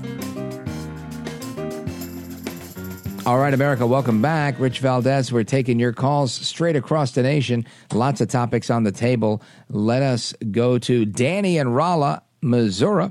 KTTR, go right ahead. Hey, how you doing? Wonderful, sir. What's on your mind? Well, I got three things. Started out with one, but hopefully we can get through all of them. When it came to the child sex thing with Bill Gates, yeah, I don't think that any child, prepubescent, should be exposed to sex. I don't care what culture you're in, anything else. Yeah, I can agree with that. Second point, Bill Clinton made a statement, in the last 2 or 3 weeks, I believe, where he lamented advising Ukraine to give up their nuclear weapons back when he was president. Yeah. Which actually is kind of a testament to the Second Amendment. Sure. If you're armed, you're not going to be attacked. Right. Yeah, you're 100% right. Look, but prior to them, and what the formal name of this is the Budapest Memorandum of Security Assurances, and what's interesting there is but prior to that memorandum, these Budapest Accords, there was no there was always a dust up here and there, but there was no claiming or annexation or whatever. It didn't happen. Once they got rid of it, you fast forward a couple of years, and boom, there you go with Crimea. Boom, there you go with the other place, I forget what they're taking over, the Donbass region, and voila, here we are. So, yeah, I think you're right. Clinton, it was a rare moment of clarity and honesty, and we played that clip on this program where he said he had a personal stake in it, and yeah, you're right. He was lamenting. He seemed sorry. He seemed like apologetic about it. And it was definitely one of those things where we should take note and say, hey, look, don't give up your nukes. Don't give up your guns. An armed society is a polite society. And the concept of mutually assured destruction is what keeps everybody from doing the wrong thing, right? And it's that Reagan mantra of peace through strength. So I appreciate the call, Danny in Rolla, Missouri. KTTR, big shout out to everybody listening out there. Let us continue. I'm trying to get as many in as possible. Let us go to, where are we going here? Let's go to Sarah, Bedford, Indiana, WBIW. Go right ahead. Great show. I just want to talk about the sex thing that they're pushing for grade school kids. I work as a custodian in a grade school. Yes. Thankfully, we have not seen that here yet. But what happens in the liberal schools eventually happens in more conservative regions, given enough time. I strongly believe that it is the right and the duty of parents to teach their kids about sex, not the schools. And parents have a right to impart their values to their children. They are, after all, their children.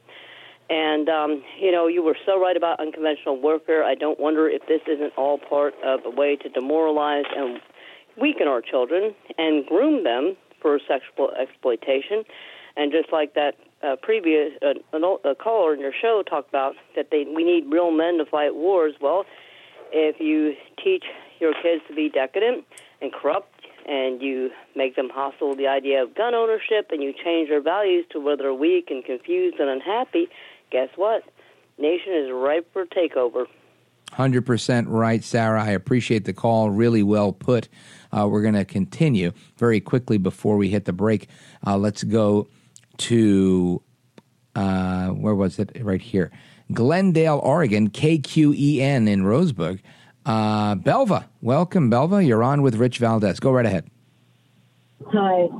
I can't help but touch upon that as well, as far as the conservatives need to fight back for what is going on with, like, Bill and Melinda Gates, and giving children information, allowing them to make their own. Oh, we lost Belva. But you're right. Giving kids information to make their own decisions is the right thing to do. But we don't have to coax them and guide them and tell them, hey, look, by the way, you might like this, you might like that. Let these people figure things out. Just teach them what the birds and the bees are if you're their parents, and teach them what the reproductive system is if you're a teacher. And I think it should be that simple. We don't have to get into what's what, who's who, and who likes who.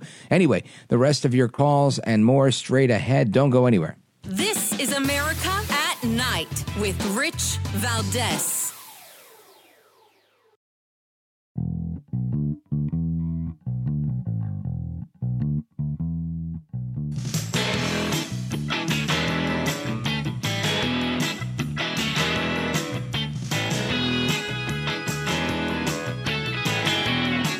America at Night with Rich Valdez. All right, let's go to Pat in Sedona, Arizona. Pat, don't want to rush you, but the clock is ticking. KDGO, Durango, Colorado. Go right ahead. Well, I had a couple of points, but this one's the best. And I don't think anybody's thought about this. What do we have that the Chinese don't have? And the Russians. The Russians may still have it, but it's a great submarine fleet.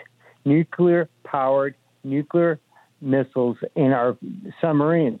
Why don't we park a couple of those near Taiwan? And if they attack Taiwan, let's tell them what might happen. And it's like that gentleman says, if you don't have the weapons to protect yourself, they're coming to your front door. You're 100% right, Pat. I totally agree with that, because we should defend ourselves, and B, we kind of have a responsibility to defend Taiwan, the same way we have a responsibility to defend Ukraine, because as President Clinton pointed out, we made them give up their nukes. We didn't just encourage them. We made them give up their nukes. They don't have nukes. And we said, don't worry, you get rid of your nukes, we'll protect you. Now they're getting taken over by Russia. And we're like, look, we'll send you tons and tons of cash, but we're not really going to protect you. And that's an unfortunate situation, but you're 100% right. Good to hear your voice, my brother. Always great to talk with you. Let's see. Can I get one more in? I think I can. Let's go to Phil, Pittsburgh, Pennsylvania. KDKA, go right ahead. Yeah, I wanted to make a comment about a story you did a couple weeks ago about Blockbuster. Quickly. I think it would be really successful. I think there's a lot of people that still remember it, and I think they would like that experience, and they would support Blockbuster again. I think I would too. We could even make like a red hat and be like, support Blockbuster again. What would that be? SBGA SBAGA. Yeah, that wouldn't work out. But Phil, thank you very much. I agree. I love Blockbuster. It's one of the best times of the 90s and 2000s.